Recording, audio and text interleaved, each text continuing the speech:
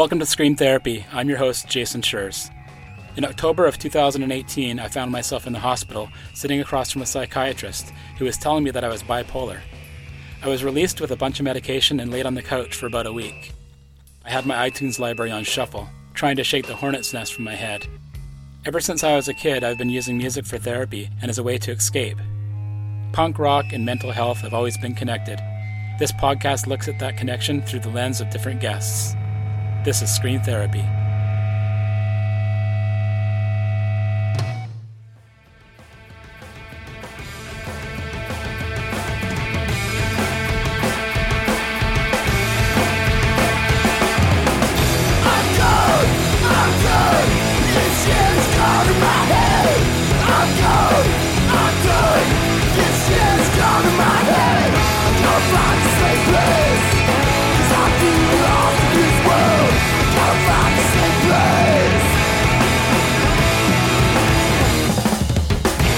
I've known Ryan Patterson for years as the burly dude from Coliseum, showcasing his gruff vocals and discordant guitars.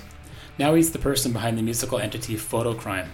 I didn't know about Ryan's internal struggles with body image, and part of his new musical endeavor is to work through these issues.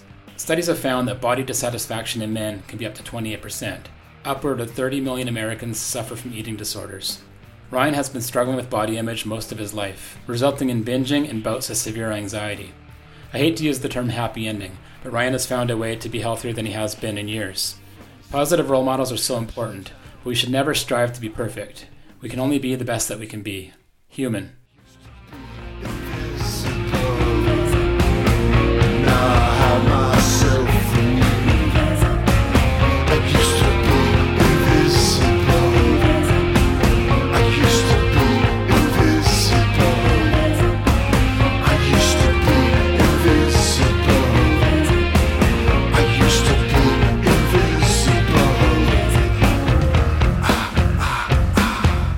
My name is Ryan Patterson. I'm 42-year-old, live in Louisville, Kentucky. I'm a musician, graphic designer, artist, small business owner.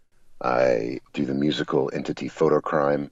That's my main focus and drive, and I have a new record coming out, and maybe some of the things we discuss here will relate to that, and certainly to music, which is how I know Jason and how I know most people in my life. We met a couple of times, and I've got a piece of art that you commissioned for me. I want to say it was one of the first commissions you did. Yeah, that was really important to me and stuck out. And I think it might be the only commission in that particular medium, which is paint on wood, that I've done. I mean, I've sold other pieces like that, but that one was awesome. Yeah, I really appreciated that. The cool thing about it is that I sent you a long email in regards to what's happening in my personal life with separation, family issues. You did it and it showed up, and I couldn't believe, from the sort of short description I gave you, how close it was to the image in my mind. Cool. Well, that's great to hear. That rarely happens. Yeah.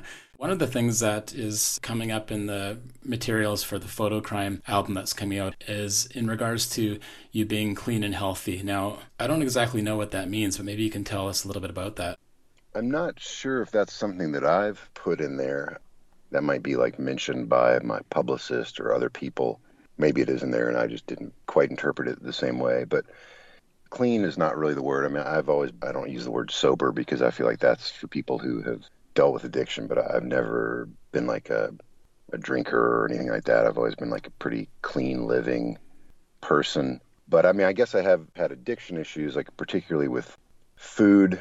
And, maybe it's undiagnosed, but I've had binging issues and things like that. And I wouldn't say that I'm over that stuff because just like an addict, as I understand, like a drug or alcohol addict, you're kind of always an addict. So yeah, those are still things that I deal with. But in the last 3 years, which exactly coincided with the beginning of Photocrime and me kind of starting this new chapter in my life, I started making massive changes in my eating and exercise and health and lost about 100 pounds or so, about Wow. a third of my body weight. So that's kind of the big change that I've gone through physically. I mean, there are all sorts of other life things that come and go and all that. So that's been my big change. It's not something that I would necessarily want to capitalize on, or like, I No. wouldn't put it on like a sticker on a record or anything, but that's where I'm at and like what's gone on with me the last few years. You look great. I mean, you look really healthy. I think it's awesome that you're able to get to that point. Just feel, I'm assuming, more comfortable in your skin. The thing that I sometimes wonder with folks that are able to do that is how far and how close to the edge are you with slipping back into eating disorder? How do you feel about that? Yeah, I mean, I'm there at any moment. I have almost no food in my house. If I have food, if I have access to food, I eat it. I have a few ingredients and a few things like that, but if there's a bag of chips in my house, it's gone. People come to my house. I had like a dinner party at my house last night, and I'm always kind of embarrassed for people to open my fridge because it's practically empty. There's like Yeah. waters in there and things like that, and I get teased about it and stuff. It's just kind of how it is. I've never been able to fully get away from that, so I have to kind of work around it. So that's there. I mean, haven't lately, but I have had dreams of seeing myself as I used to be. It's a really weird thing. I think I mentioned the first song on the record. It's called Invisible on the new Photocrime record, and it kind of relates to all this, as much as any song does. I mean, a lot of my songs are somewhat abstract. Each line might relate to something, but I don't generally spell things out extremely clearly. But Yeah. Can you give us the last two lines in the chorus? Because I thought they were quite profound. I used to be invisible, now I hide myself from you.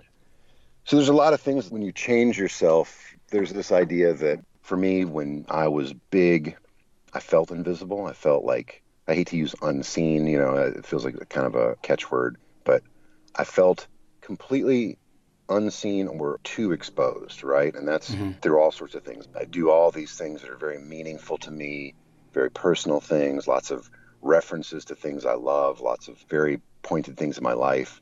And of course, like any musician or artist, you kind of pour yourself into it. And then you feel like no one gives a shit. I get a lot of comments, and it's a very weird, fucked up feeling because essentially people are generally insulting how you used to look, Mm-hmm. saying you look better now. And for me, it's a mixture of, I knew you thought I was fat. Like Yeah, I yeah. knew you thought these things about me. And then on the other hand, well, I really need this validation constantly, people telling me I look good because I don't have that intrinsically inside of me. It's really fucked up, and then there's things like, yeah, just attention from women, attention from all these different things. With my previous band, I blamed some of our lack of success on my appearance, and I would go on tour and I would look around and think, I'm the only overweight person on this tour. I'm the only overweight person that will be on this stage tonight. How many popular bands do you know with an overweight person? At the time when Coliseum, my old band, was really active, like Fucked Up was really big. And I don't know that dude, seems like a really nice guy. We have lots of mutual friends, but his thing was to kind of embrace it, be shirtless. But it also, I always feel like there's this kind of clown element. Philip Seymour Hoffman or Chris Farley, like they couldn't be leading romantic leads. They had to be tortured character actors or comedy. Often when you see bigger people, as front people of bands at least, they make it like a comedy kind of thing, or they become a clown. Yeah. One person that didn't do that was D Boon from Minutemen. I mean, he Yeah, was for all sure. about putting himself out there, right? Absolutely. I mean, Mm. he's, of course, an inspiration. Is that something that you associated with mental health? I think so. Yeah. I mean, I have a long history of trying to deal with that stuff. I remember going to therapy very young, and I don't honestly remember what it was for initially, but I remember as a kid going and being really untrusting of the process and not speaking out and, not feeling open. Because basically as a kid, it kind of felt like you were going and the therapist or doctor was going to just report essentially, maybe not specifically what you said, but they're basically reporting back to your parents, at least in that context, that's how I felt. And then I did some more when I was in my like late teens, mid to late teens, that my mom sent me to that I think was also about weight stuff. I was really uncomfortable. And there's a moment in my life when I was 10 or 11, and my brother and friends and I would always make these little home movies, our own little like Star Wars. And then later on we made lip sync videos to hair metal and shit like that. Yeah. And I remember seeing one when I was 10 or 11, and in my mind thinking in the image that I was had a big butt, which is a really funny thing to say. I was a kid, and I think back about it now, and I see myself there, and I was always a tall, pretty scrawny kid. And I was never overweight until my late teens when I was out of my parents' house. That was when I put on a lot of weight. So I see that I've thought that my whole life, right? No matter what. So that's a mental health issue, right? There's emotion and insecurity and all that shit tied up with that feeling of binging and feeling full and satiated and like having your mouth full or your stomach full. Those are pretty clear things, like, filling voids in your life. You mentioned feeling alienated, being the only person that was overweight at a punk show, being up on stage and looking around and not seeing a lot of folks that looked like you, that feeling of being different. Now, the punk scene is very welcoming and always has been, and you've been in bands for a long, long time. You've been a huge part of the Louisville, Kentucky punk scene. So I'm just wondering, although there was moments for you when you felt out of place, punk rock, in some ways, I think has really helped a lot of folks fit in. I do think that. I mean, I think that in terms of a lot of other things, I don't think that in terms of my weight and appearance. Music and punk gave me confidence. It was truly my first ever feeling of confidence and feeling good about myself or cool or accomplished was playing in a band. And then particularly when I put a guitar on in front of me, that was like a suit of armor. That's like the S on Superman's chest or something, right? Yeah. Punk rock is a microcosm of the world. And the world, for whatever lip service they say, there are things that we are taught and socialized and our families and friends and everybody else says over and over and over and is ingrained in us, and it sticks around. To say that there's no body shaming or body issues in punk, that would be like saying there's nobody that's a rapist or sexual assaulter, in punk. Yeah. I mean, those things are there. Like, it's there. And while I think punk is accepting, I still think, I don't know. I can't say that punk made me feel any better. Every little bit of someone commenting like fat fuck on a message board. I joined a band, the first band I ever toured in, and the previous bass player was really skinny. And I saw someone say or something that I ate him, Little things like that. It's like a drill that hole into your brain, and they like plant that little fucking message in there. And it bounces around like a pong ball, for the rest of your life. And that was through punk. That was through like a very DIY scene. So I think it's still there. I mean, maybe it's better than the outside world, but there's still people picking on people, and there's still the microcosm of the greater world out there. I think it's, like you said, naive to think that it's not happening. It's one of those things that's out there in the world, and it's not going to not be there in the punk scene. Right. It's all there for better or worse. Everybody does better and tries overall. And maybe it's way better now than it was when I was coming up. I don't know. Hopefully. I think people are more open about talking about these things. I mean, look at this podcast, right? It's right. There's way more openness around people having issues. I go to parties and meet people that are willing to talk about these kinds of things, whereas maybe in the past it was kind of a hidden hush-hush deal. So yeah. I'm glad for that. I mean, I wouldn't have been able to cope if I couldn't talk to people about it. It's interesting. I mean, as you say that, I think about this, even to talk about this in this format, however many people listen, whether it's 5 or 5,000, it's uncomfortable for me. But on the other hand, I do think talking about this helps. And I think for me, I didn't feel like a lot of camaraderie in all the things that I've felt and dealt with. So it's twofold with me. And I've talked about this a little bit in other podcasts, and I've posted on like personal outlets about my weight loss and things like that. You're kind of craving validation. You're wanting to be recognized and appreciated, and you're wanting to feel good and put it out there. And then on the other hand, I want people to know that how life-changing this can be, and that all these things I'm talking to you about, they aren't solved, but the things that I've been through to make this change in my life have been massive, not only for my physical health, but for my mental health. I'm really proud of anybody that can turn things around. And you mentioned being really healthy, healthiest that you've been in several years. And I just think that's amazing that people can make that turn. Thank you. I mean, yeah, it always seemed like out of my grasp, and I see people do it and didn't think it was possible. And sometimes I think back and I think if I could go back to myself when I was 20 years old and just be like, dude, the things this is going to do to your feelings about yourself and to your body, some of them can't be reversed. But people have to go through their own journey and stuff like that. And And kind of like I mentioned a little bit earlier, I mean, I suppose I've dealt with all sorts of mental health issues, right? Like I felt depressed. I felt vaguely suicidal at times in my life, particularly like in my teens and 20s. But for the most part, I've been able to kind of push through that on my own. And then in my mid 30s, I had like this massive just blanket of anxiety come down on top of me. On one hand, I kind of saw a parallel between my 20s, particularly my mid to late 20s. I was extremely depressed and sad.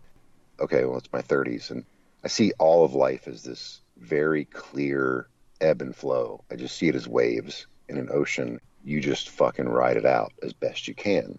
And I don't think that like every high point you're going to have an immediate corresponding low point, but there will be highs and lows. Yeah. And that's the biggest thing I've learned and maybe taught myself. Okay, today I'm freaking out.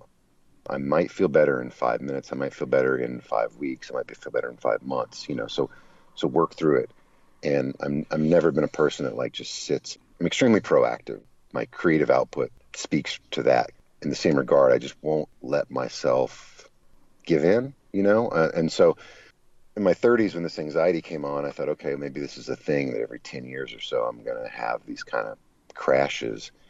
I think the anxiety thing was like an existential thing, in that I've always had existential fears and a fear of death and fear of people I love dying, but mainly a fear of my own death, which is kind of weirdly narcissistic. I'm way more afraid of that than anything else. And Yeah.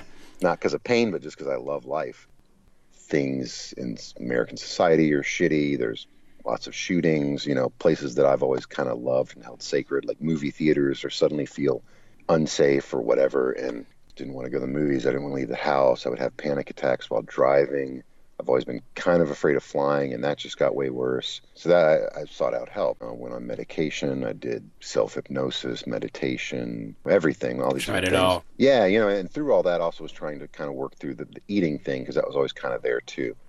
So that's the thing, is that I'm like 100% absolutely all about medication, and absolutely opposed to anyone that shames people about that, or that people feel embarrassed about it, or that there's this kind of thing. It's part of the human ego, is that we want to not be reliant on anything else. You're coasting along okay, and then suddenly you want to go off your medication, or you don't want to use the medication in the first place. And that to me is at least from my perspective, and once again, not to shame anyone that feels the opposite way, it's a downfall of the human ego. Because if we were on high blood pressure medication, or if you were on HIV suppressant medication, or things like that are absolutes, you see your high blood pressure at a dangerous level, you take a medication that keeps you alive. I don't understand why there's a push or shame or pressure to say, okay, your mental health is at a dangerous level, or even an uncomfortable level. This maintains it. We want to push it away. I don't support that idea. When I needed medication, it was there for me, and it fucking made my life livable, because I didn't want to leave the house. I was becoming agoraphobic, and I was afraid of everything, and afraid everybody I knew was going to die. So I've had like a pretty massive existential change and mental health change. The next step after the medication was losing weight and exercising, which has been the biggest and best and most important change in my life. That's awesome. I'm really happy for you. It's interesting that you mentioned being afraid of death. I definitely go through that flashing thoughts of people in my life dying, and I'm not particularly terrified of it, but it definitely flashes through my mind, and it has to do with my anxiety, which is kind of an add-on to my bipolar. It is interesting, like the balance of fear and happiness. And I think a lot of people, everybody fears the unknown of death, and everybody wants to be alive. And if they didn't want to be alive, they wouldn't be. I've had to try to come to an existential resolve, and maybe that's like my age or whatever. So I kind of feel as prepared as I could for that. And in my own life, I think I had to get to that point. And a therapist did say, like, do you feel like you have unfinished business? And with Coliseum, I felt like Coliseum just never succeeded how I wanted it to, and just never broke through. And it was always a fucking struggle. And when I stopped that, I just was like, all right, who gives a shit? Like, I do this for me, only for me. I make music for myself. I work and save money so that I can play music and not worry about the money that much. I'm able to still do it, shockingly, because I've never, No record I've ever done has recouped. Yeah. I have a very small fan base. I do have a fan base. It's awesome. I'm nothing, and no one is clamoring for me to make another record. I'm doing it for me. I don't want to see a review because I don't care what anybody thinks, good or bad, about it. I'm doing it to satisfy myself and to share it with people that want to have it shared with them. And when I traded all that, like, I have no hopes of success. I have no hopes of anything happening more than what is currently happening. It would be nice if it wasn't a struggle and if I drew more people or whatever, but that's just realistically not going to happen. So part of that makes me feel a little more at ease existentially, because I don't feel like I have unfinished business. I feel like I can keep doing things forever, or if they stop today, I've done so much. That cheesy inspirational quote of live every day like it's your last, I really try to do that. Tell people that I appreciate them. I know I'm loved and appreciated by tons of people. I just do what I want to do all the time. So it's pretty fucking rad, and that helps me, like, with things like flights that I don't like flying around, but I think, all right, a week from yesterday, I got to fly to Mexico City, and that's fucking awesome. I can't wait to get there. It's going to be great. I don't like driving in the car out of town or being in the van out of town. All the travel parts I don't really like, but along the way I get to stop and do something great, or I get to spend time with people, or I'm on the way to make music or whatever. So all that makes that more manageable and something I can understand a bit more. From what I can tell, Photocrime it seems like you're really exposing yourself, you're putting yourself out there. So I'm wondering about the emotions around that. Was that a hard thing to do at first? I needed reinvention, right? Like, I was so miserable after the last band, not with what we were doing, but just with feeling like it was never doing what it needed to do, or what I hoped it would do. And I do think there were creative struggles. Like, I was always unhappy with the way I was singing or something like that. And so I just knew I needed to completely clean the slate. I always wondered when Coliseum played shows, does this person like it? Does this person in this other band like us and like our music, or does the audience like it? And just that feeling was a really terrible feeling. And obviously that's part of that insecurity and low self-esteem, because I felt that physically and emotionally too. So I wanted that. I needed people to like it because I needed them to like me.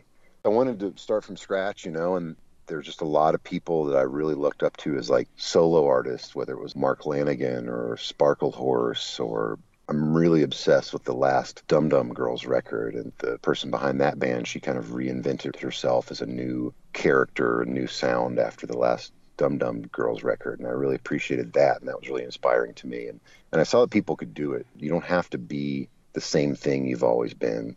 So there were a lot of things, like that challenge of wanting to, can I make a record all on my own? Can I write a whole fucking record without anybody else's input on the songwriting and make it and be happy with it?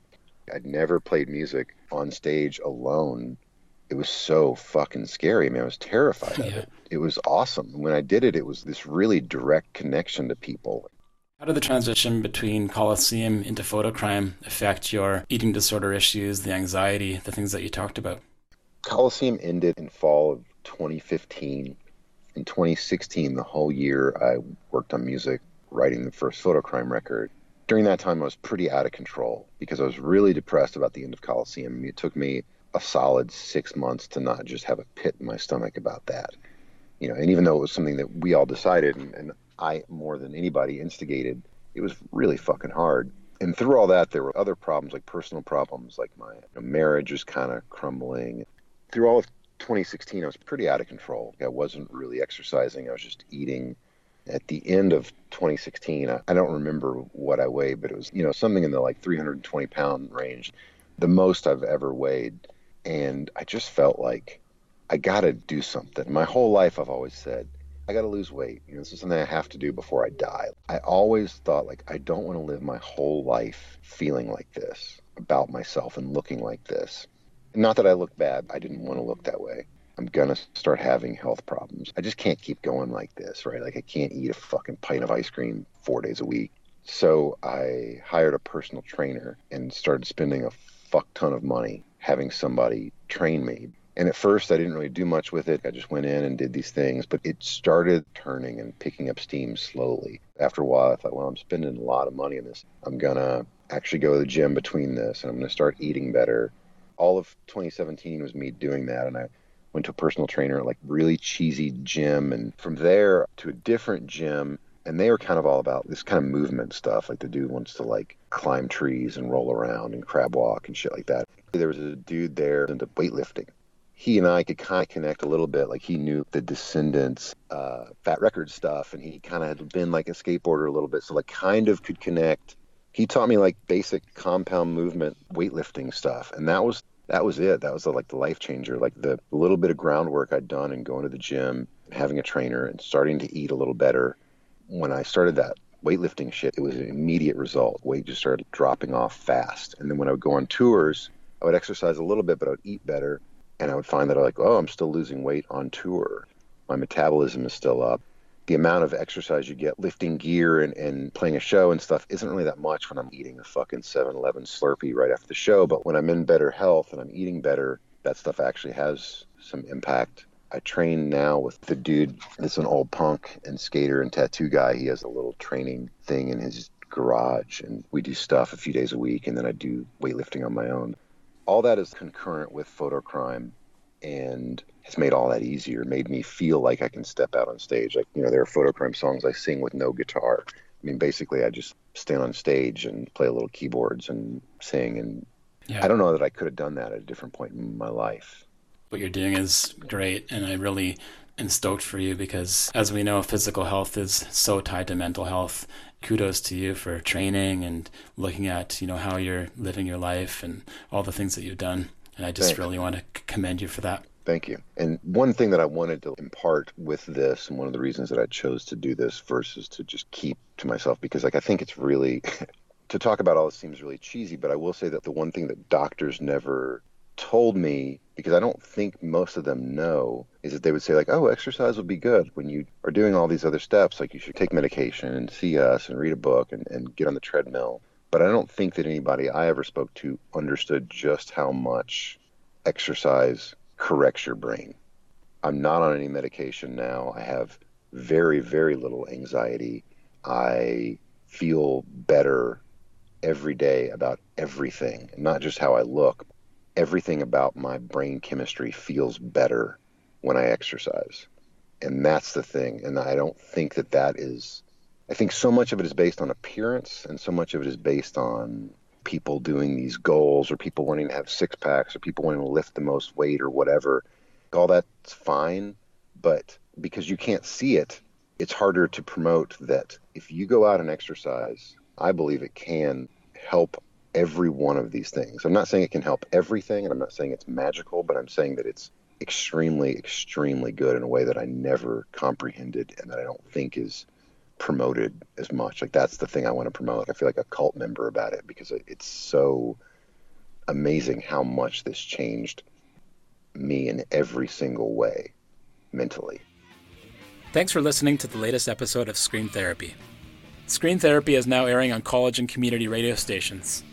They include my hometown radio station, CJMP, out of Pell River, Radio Humber from Humber College in Toronto, Ontario, and Radio Waterloo, CKMS, from Waterloo, Ontario.